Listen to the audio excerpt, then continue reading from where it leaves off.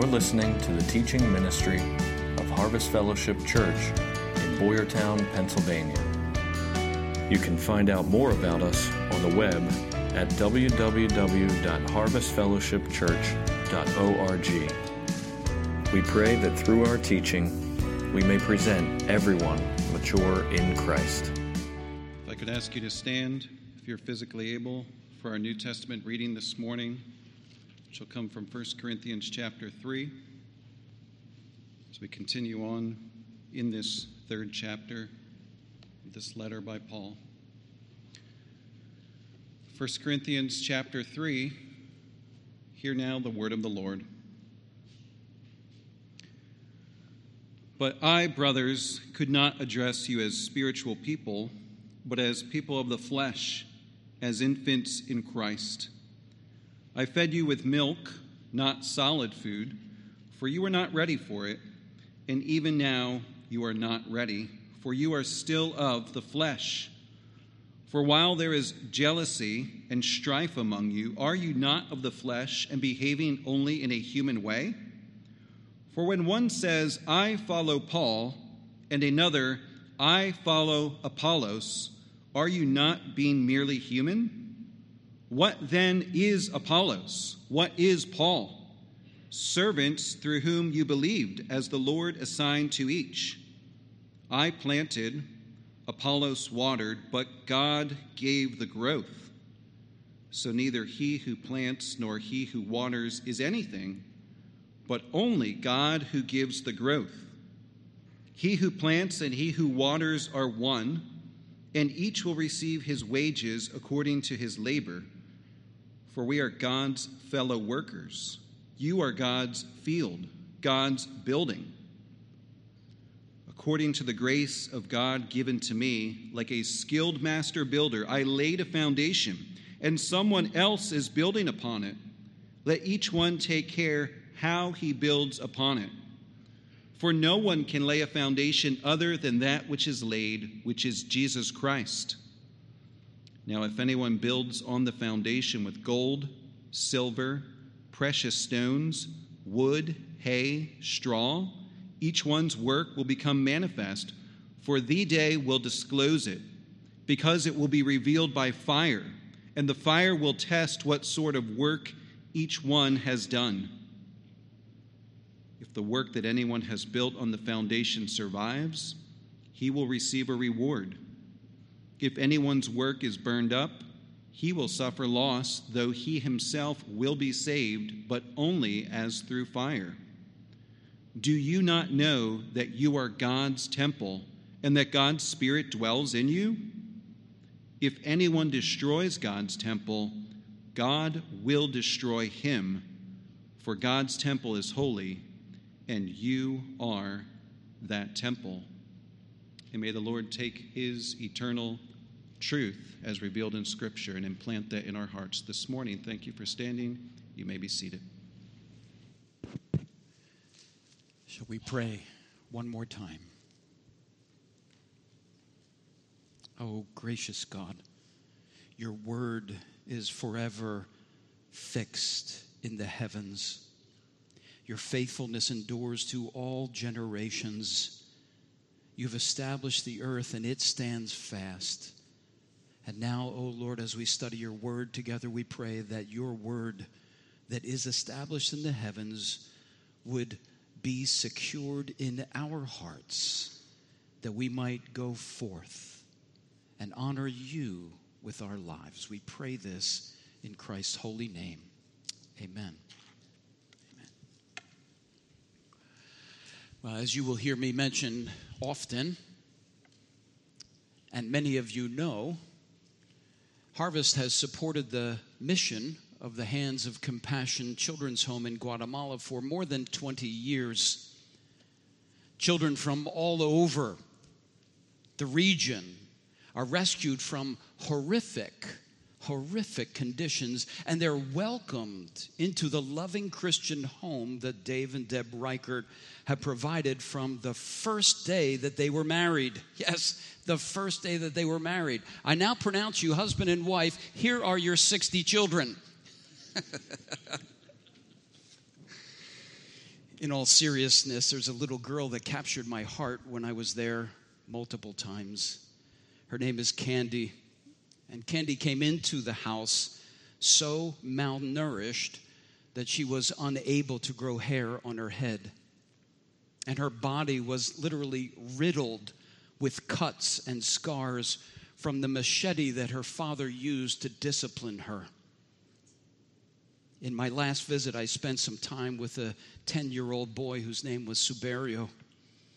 And at that time, Suberio was unable to count to 10. And he was 10 years old. Why do I bring this up?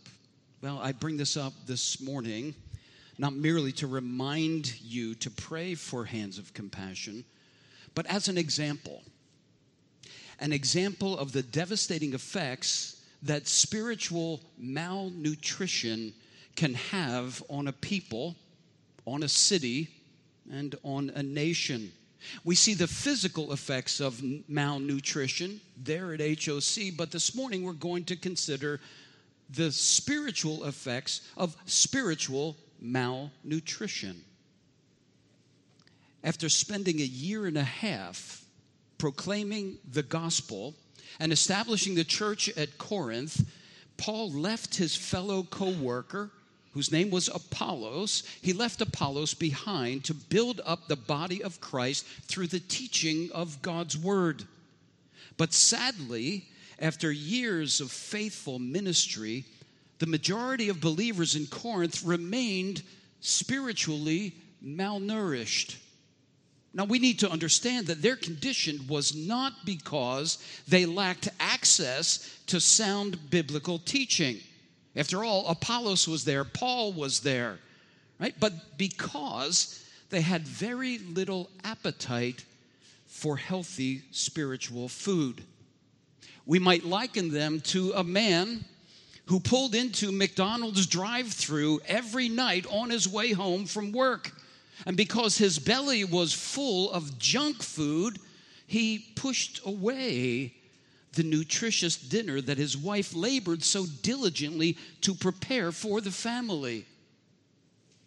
In a similar way, the Corinthians were like children who were so enamored with candy and cookies, the candy and cookies of human philosophy, that they had very little appetite for the manna of God's word. Now remember from our study last week how chapter 3 opened with these words, "But I, brothers, could not address you as spiritual people, but as people of the flesh, as infants in Christ. I fed you with milk and not solid food, for you were not ready for it. And even now, you are not yet ready." You sense the frustration in Paul's words here. You're still not ready to eat cereal. Well, the writer of Hebrews, you'll remember this from our study in Hebrews, he also addressed a very similar issue of spiritual malnutrition, but that was a malnutrition that stunted the growth of his Jewish readers.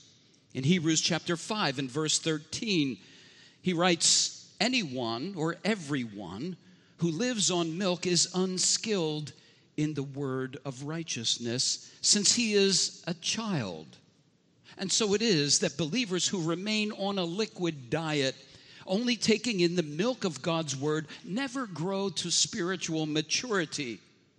On the other hand, the writer of Hebrews goes on to say that solid food, yes, solid food is for the mature, for those who have their powers of discernment trained by constant practice to distinguish good from evil. And so it is that through the continual meditation on God's word, by digging deeply into the eternal truths that God has graciously revealed to us, and then applying those truths to our lives, we are then able to distinguish good from evil. So while Paul addressed these Corinthians as brothers, as true believers, it becomes painfully obvious that they lacked the the spiritual appetite that was necessary for these brothers to grow to maturity in the faith. Again, remember from chapter 1, the Jews were still pursuing signs and wonders and miracles. The Greeks had an unhealthy appetite for worldly wisdom, and so the church then was split or divided into factions. As we'll see in the chapters ahead, many of the Corinthians struggled in the flesh with things like impurity, sensuality, enmity, strife, jealousy. They were given to rivalries, dissensions, divisions, and yes, even drunkenness. Throughout his letter, Paul will address these issues that are, we know, as the works of the flesh. But here in the opening chapters of this letter, Paul is focused on the divisions, the rivalries, and the splintered aspect of this fellowship in the city of Corinth. Now let's back up just for a minute.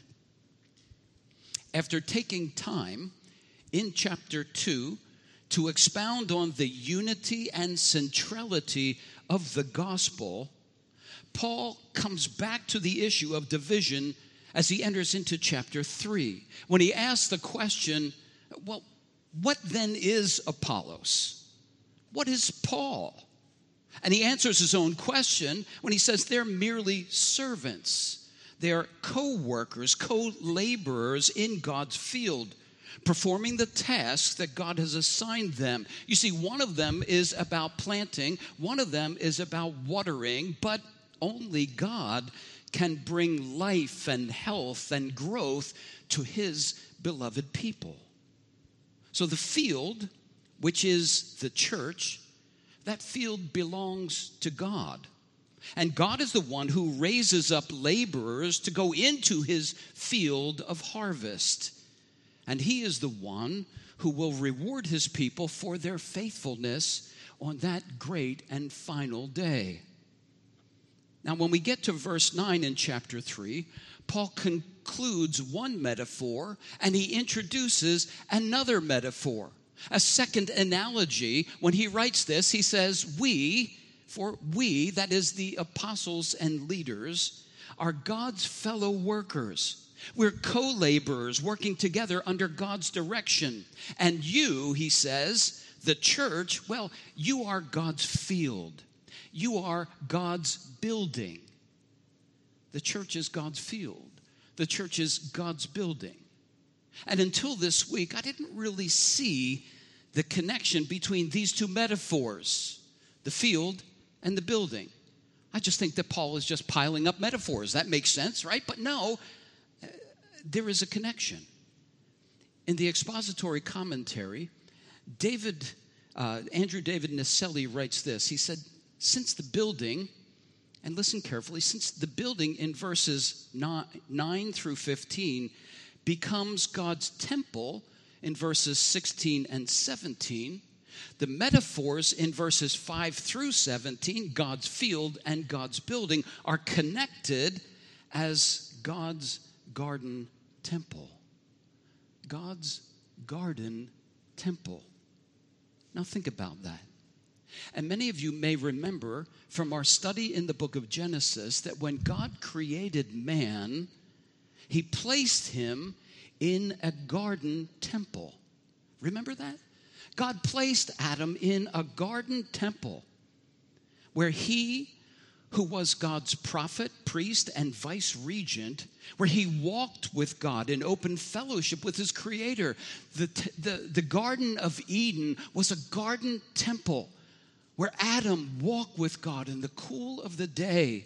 And now, my friends, by the work of Jesus Christ, who is the second Adam, the church has become the new garden temple of God, where we who believe now walk in open communion with the Father through Jesus Christ the Son. We worship him in spirit and in truth. So it is that the church is God's garden and the church is God's temple. The church is God's garden temple. This morning, as we work our way through verses 10 through 17, I'd like to consider God's building project under these three headings. Very simple. We deal with this in every building project. First, there is the foundation. Second, there is the framework. And finally, there is the final inspection, right? When we built this place, first it was the foundation, then the framework, and then, well, before we could enter in, we had to have a final inspection. So let's begin in verse 10, where Paul writes, and he says, according to the grace of God given to me, like a skilled master builder, I laid a foundation, and someone else is building upon it. Let each one take care how he builds upon it, for no one can lay a foundation other than that which is laid, which is Jesus Christ. Unlike the field, let's compare these two. Unlike the field, where one laborer could conceivably do all of the work from planting to harvesting, the construction of a great building, especially in the ancient world, took many, many years and often a massive company of laborers to complete that building project. For example, the Temple of Herod. You'll hear about that in the Gospels. The Temple of Herod in Jerusalem took more than 70 years and an army of more than 10,000 laborers to build and complete that building project. Now, I want you to take notice that here in chapter 3, the Apostle Paul plays a similar role in both the field and also in the building metaphor. As the one who plants the seed, the Apostle Paul was the first worker to enter into the field, right? He's going in. He's the first one to come in, and he plants the seed. And because he was responsible to lay the foundation of the church, then Paul was the first worker to enter into the labor of God's building project. So he's the first to come. He's the first to plant seeds. He's the first to lay the foundation. In verse 10, Paul recognized that it was the grace of God that enabled him to lay the footing for God's New Testament garden temple. As a skilled master builder, that would be the architect and builder that combines in this word that he uses here. As a skilled master builder, Paul entered into this city and he laid the foundation, which he identifies in verse 11 as Jesus Christ, when he says, for no one can lay a foundation other than that which is laid, which is Jesus Christ. And so it was that through the preaching of the gospel, the Holy Spirit effectively overturned the fallow ground in the hardened hearts of the Jews.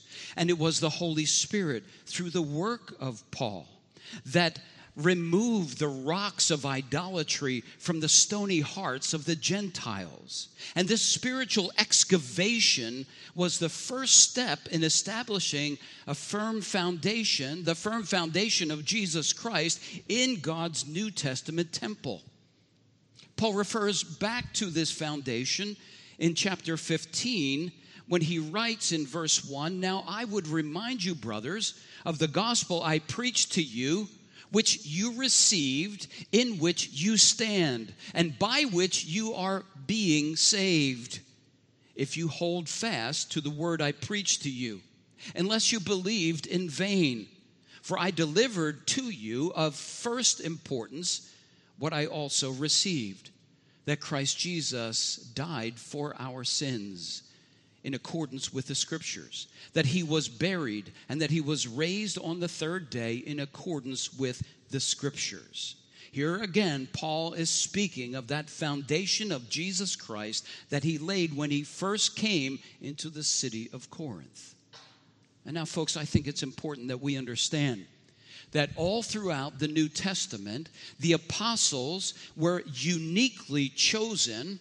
They were uniquely called by God to lay the foundation of his end-time garden temple, where Jesus Christ, of course, is the chief cornerstone. Paul expounded on this truth when he wrote to the church in Ephesus. In chapter 2, beginning in verse 19, Paul wrote, and he says, he's speaking to the Gentiles, these believers who were Gentiles, and he said, you are no longer strangers and aliens, but you are fellow citizens with the saints and members of the household of God. And listen to this. Built on the foundation of the apostles and prophets, Jesus Christ being the chief cornerstone, in whom the whole structure is joined together, grows into a holy temple in the Lord.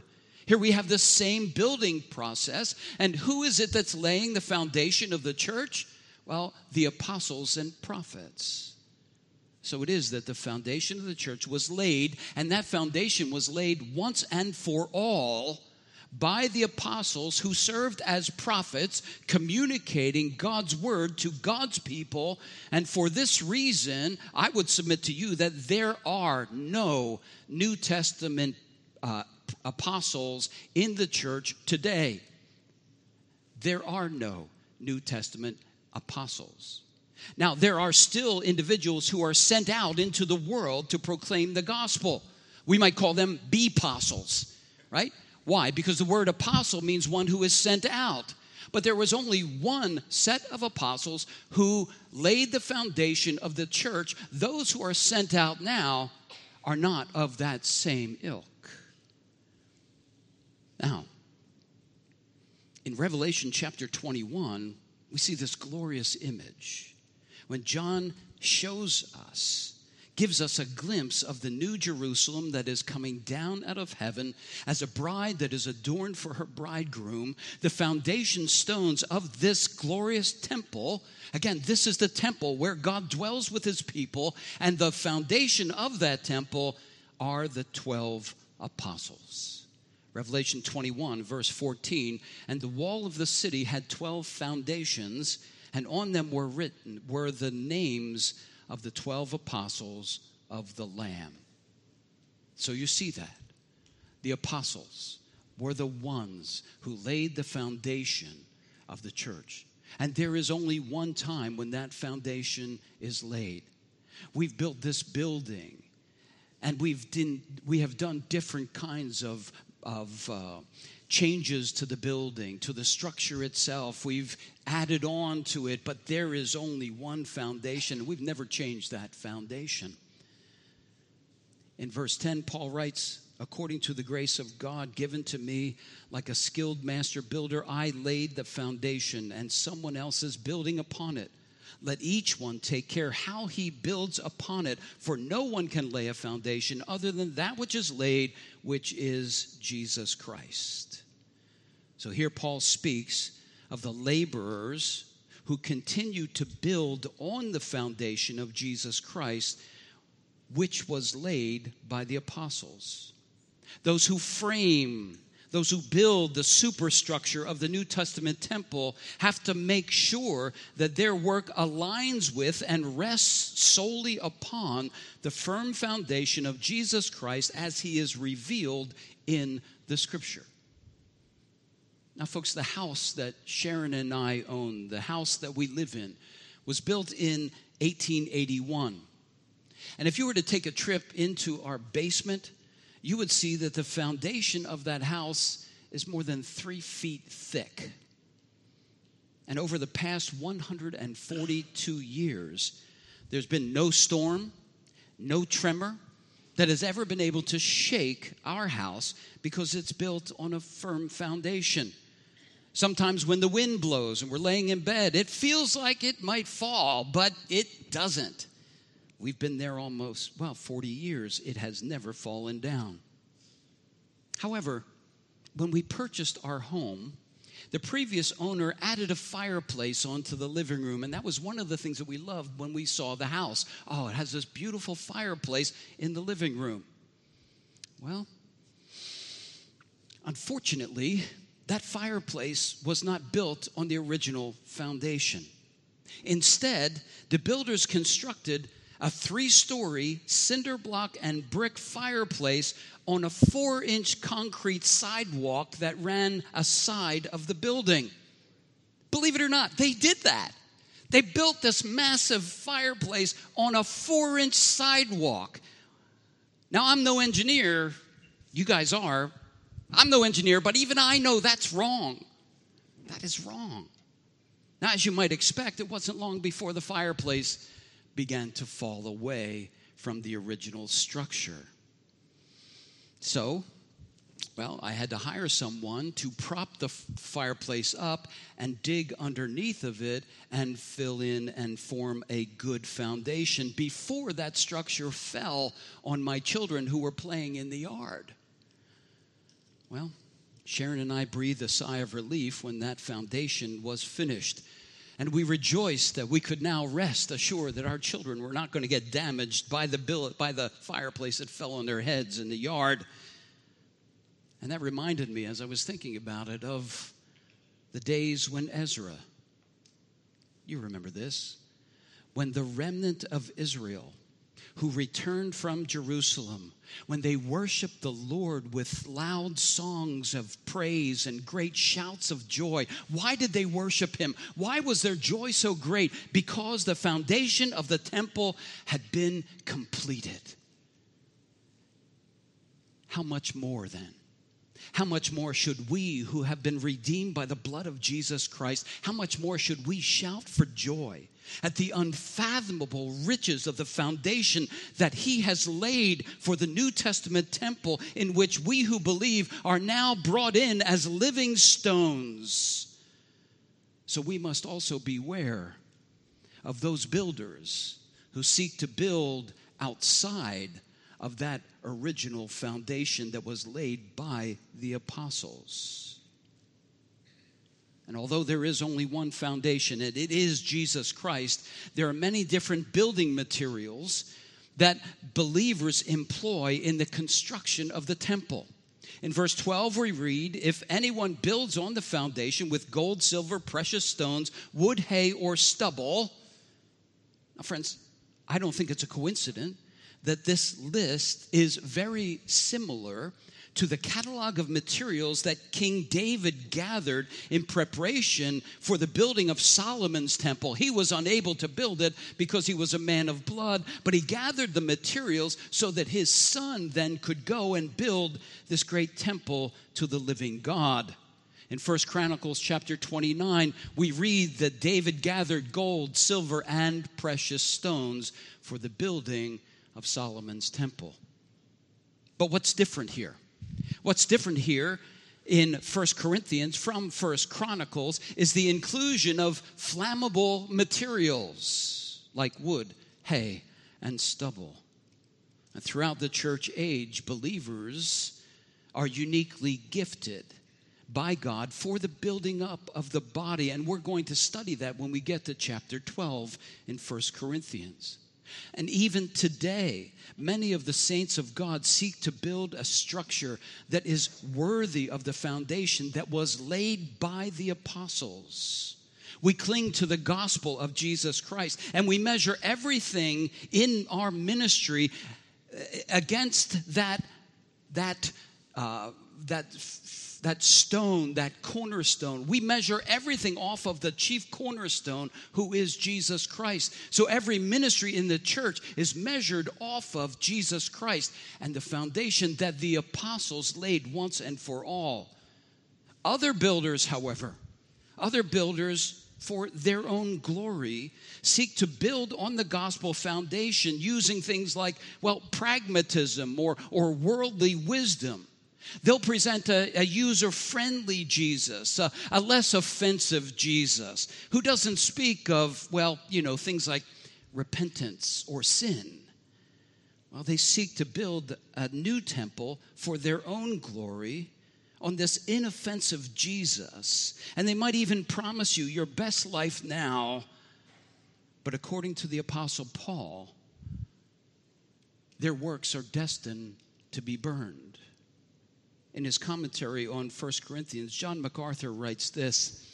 He said, the materials do not represent wealth, talents, or opportunities, nor do they represent spiritual gifts, all of which are good and are given to each believer by the Lord as he sees fit. The materials represent believers' responses to what they have, how well they serve the Lord with what He has given them. In other words, they represent our works. The gold, the silver, the precious stones, the wood, the hay, the stubble, they represent our works. Now, folks, it's important that we understand that we are not saved by our works, and we are not redeemed by religious rituals or by human efforts. Instead, the Apostle Paul told the Ephesian believers that every true Christian has been created in Christ Jesus for good works that God prepared beforehand that we should walk in them. Ephesians 2:10. See, we can't put the cart before the horse. Works are not the source of our salvation. We're not earning God's favor here. They are instead the evidence of our salvation. And every one of us has been gifted by God to participate in the building project, the building up of the body, the construction of the framework of God's New Testament temple. We all have gifts and talents that God has given to us to participate in the building project. We are all now living workers, laboring together for the glory of God in the place where His Spirit dwells. Through the apostles, God laid the foundation, which is Jesus Christ and Him crucified. And now today we labor together in the building of the church, and we must keep in mind that there is a day coming when God will evaluate the motives of our heart and evaluate the works of our hands. And that brings us to our final point. When a building is finished, there is a final inspection. And we find that in verse 13. Each one's work will become manifest, for the day will disclose it, because it will be revealed by fire, and the fire will test what sort of work each one has done. So this is an individual evaluation. When Paul speaks of the day, it's a specific day. He's referring to that grand and final day, the climactic event of human history when the Lord Jesus returns in glory to judge the living and the dead. And like a refiner's fire, that day will serve as a purifying agent that purges everything that is impure and unholy from the lives of God's people, in order that they may receive a reward, a glorious reward for the things that they have done while they're in the flesh. Certainly Jesus must have had this in mind when He promised in Mark chapter 9, verse 41, that there is a reward for every cool glass of water that is given in His name. You find someone who's struggling, you offer them a cool glass of water in Jesus' name. Then throughout all of eternity, there is a reward. If you find someone who doesn't know the Lord and you go to them in grace and hold forth the gospel, there is a reward for you in heaven.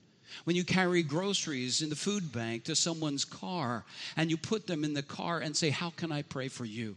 Do you know Jesus?" There is a reward for all of those things that will not be burned up. If they're not done in the flesh but in the Spirit, then they will be rewarded. The prophet Malachi speaks of this same great day. We've read it this morning, but let me read a couple of verses again from chapter 3 and verse 2. "But who can endure the day of His coming? And who can stand when He appears? For He is like a refiner's fire and a fuller's soap. He will sit as a refiner and purifier of silver. And He will purify the sons of Levi and refine them like gold and silver. And they will bring offerings in righteousness to the Lord." Oh, that great day when we stand around the throne, when we bring our gifts of worship and honor and praise to Him, we will have gone through the fire. The judgment that Paul and Malachi describe does not determine our salvation. Let me say that again. This judgment that Paul and Malachi are describing is not a judgment that determines our salvation. It is specifically for the purpose of reward. Paul makes this clear, and he speaks in chapter 3, verse 14 and 15, when he says, if the work that anyone has built on the foundation survives, he will receive a reward. If anyone's work is burned up, he will suffer loss. Listen, though he himself will be saved, but only as through fire. Even those saints whose labor was significantly flawed will be saved from the wrath of God. Why? Well, because of their union by faith in Jesus Christ. They are born of God. They belong to God. Their labors may have been flawed, like so many of ours have been, and nevertheless, they themselves will be saved. Paul tells us that although their works will be burned up in the judgment, they themselves will not be destroyed. Now, what is this like? This is like a man who flees a burning building. His own house that he built with his own two hands has gone up in flames and everything is lost, but he is able to get out of the house, and he himself is rescued. He himself is saved. He himself is delivered from the flames. However, everything that he built is gone. It's gone. There is no reward. Now, Paul clarifies this in his second letter to the Corinthians when he said this. He says, for we must all appear before the judgment seat of Christ, so that each one may receive what is due for what he has done in the body, whether good or evil. We will get what we were due, whether good or evil. And so, my friends, the question is, how can you know? How can you know that your work holds eternal value? How do you know that you will be rewarded on that great and final day? How can you know that you are building with gold, silver, and precious stones? Different pastors will give you different ideas depending on what they believe are the best works in the church. Oh, it must be missions. You have to be in missions to have that great, great reward. Oh, no, you have to be involved in evangelism in order for that great, great reward to come. Oh, it must be benevolence. You have to be involved in benevolence in order to get the greatest and highest of rewards. Well, all of these things are great, and every one of them will be rewarded when it is done out of a pure heart. But I think the context of Paul's writing is somewhat helpful in evaluating our own building materials. In chapter 1, verse 17 through chapter 3, verse 4, Paul told us how he evaluated his own ministry. In verse 17 of chapter 1, Paul evaluated his preaching to determine whether or not he had robbed the cross of its power. He says, I don't want to rob the cross of its power. Well, what does that mean? Well, think about it. When you share the gospel, do you focus on the cross? Do you focus on Christ and Him crucified? Or do you tell personal stories? Do you elaborate on spiritual experiences that you've had? Or do you speak of the cross of Jesus Christ? Some of it will be burned up. Some of it will receive a reward. Paul reviewed his work to see if it was done in the flesh or if it was done in the power of God. So we should ask ourselves, do we use worldly methods to build the church? I remember as a young man, there was a cult that was called The Way. And the cult had a specific process of evangelism. They would send girls to get guys and guys to get girls. That was their evangelism. Certainly if some pretty girl comes and says, hey, do you want to come to a meeting? Oh, yeah. No. That was their evangelism. I tell you, that's wood, hay, and stubble. Right? Paul evaluated the wisdom in which he spoke and wisdom in which he acted to determine if it was the wisdom of this world or if it was, in fact, the wisdom of God. So we must ask ourselves, is our ministry to one another based on biblical truth?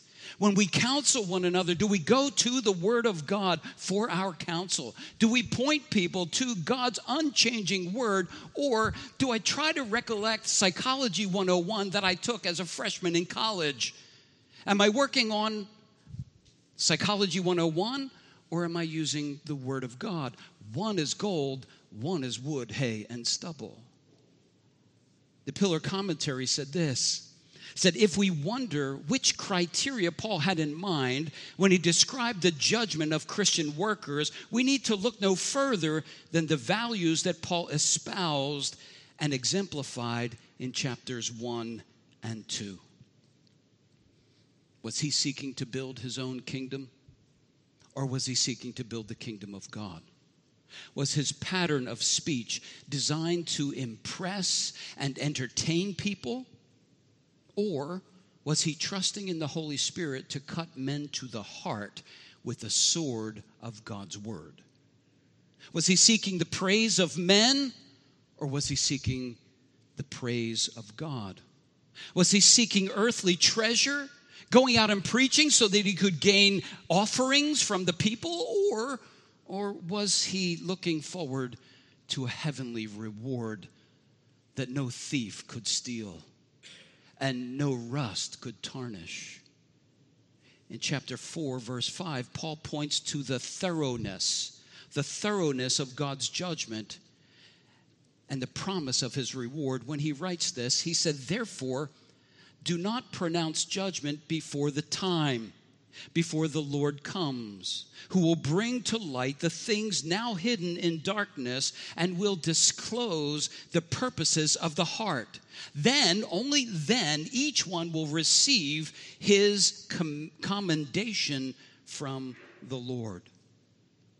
My friends, on that great day, God will consider not only the works that we perform in the building of his temple, but he will also assess the unseen motives and attitudes of the heart that drive those motives that undergird all of our efforts. In all honesty, because we still carry around this body of flesh, and because the heart is deceitfully wicked, and who can know it? And because our minds still need further renewing by the Word of God, well, our motives are not perfect or pure 100% of the time. And we don't always walk in obedience to God 100% of the time. And while none of us, if that's the standard, 100% of the time, absolute pure motives, in reality, none of us will enter into glory unsinged in some way.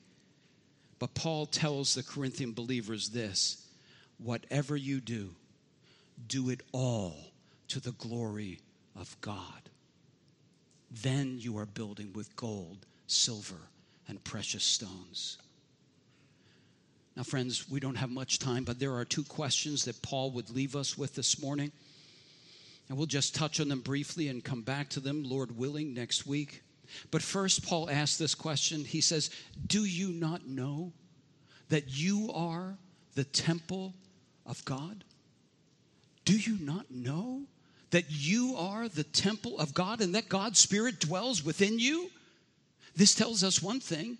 It tells us that the Spirit of God is, in fact, deity. Because if God dwells in us and the Spirit dwells in us, therefore the Spirit is God. Theological point for the day. And then he asks, are you building or are you destroying God's temple? That's a question that each of us needs to consider. Let's look at it as Paul words it. 1 Corinthians 3:16 and 17, do you not know that you are God's temple and that God's Spirit dwells in you? If anyone destroys God's temple, God will destroy him. For God's temple is holy, and you are that temple. Now, friends, the fact that the church is the temple of the Holy Spirit, knowing that we are God's dwelling place among men, should do two things for us. It should give us two things. First, It should give us a very high view of the church. A very high view of the church. After all, it is the dwelling place of God. The church is not a concert or event that you attend when it fits your schedule. The church is not a social club where you promote your own interests. The church is not a benevolence agency where you go to get money when you're in need. The church is the dwelling place of Almighty God on the earth today. All these other things are okay. We do want to help people who are in need. But the church, you understand, is the dwelling place of God on the earth today.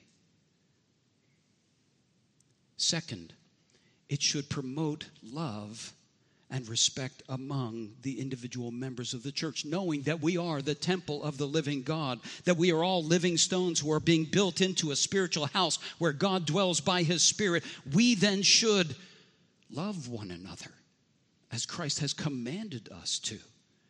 My friends, God has joined us together not just for such a time as this, but for all of eternity. For all of eternity, God has joined us together as family, as living stones. We are joint heirs with Christ in an eternal inheritance. We are the New Jerusalem. We are the bride of Christ. We are members of God's household. In the context of Paul's writing, it would be right for us to say that dividing or splintering the church in any way on the basis of human philosophy or on the basis of personal preferences, despising those who aren't in your clique, slandering those whom Christ has purchased with his own blood, is equivalent to destroying the church. Isn't that what Paul is commending these Corinthian believers?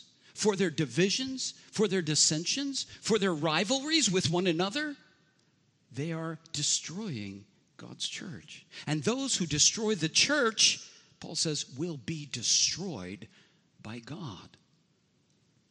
We'll dig more into this next week, Lord willing. But it's no accident. As we transition now to the Lord's table, it is no accident that one of the ongoing ordinances that the Lord instituted when he was with us, the ordinance that we are to continue to practice until he comes again, comes with a command. It comes with a command for self-evaluation. Oh, self-evaluation. We must evaluate ourselves in light of that day when God will evaluate our works.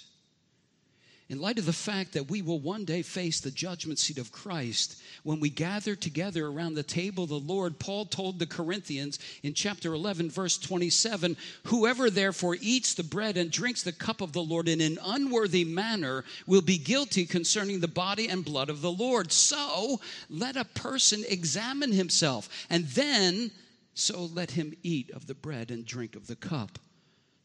And then he said to the Corinthians, "Anyone who eats and drinks without discerning the body eats and drinks judgment on himself." So as we approach the table of the Lord, we must discern the body rightly. Well, what does that mean? What does that mean? Well, first, we must recognize that the eternal Son of God put on flesh and came to earth and lived among us. He lived a sinless life, and then he died as the spotless Lamb of God, the perfect sacrifice, the perfect substitute for all those the Father would give to him. For all those who would believe on him, he is the sacrifice of atonement that removes our sin as far as the east is from the west. Discerning the body rightly is discerning the body of Christ that he took on and suffered for our redemption. But it is also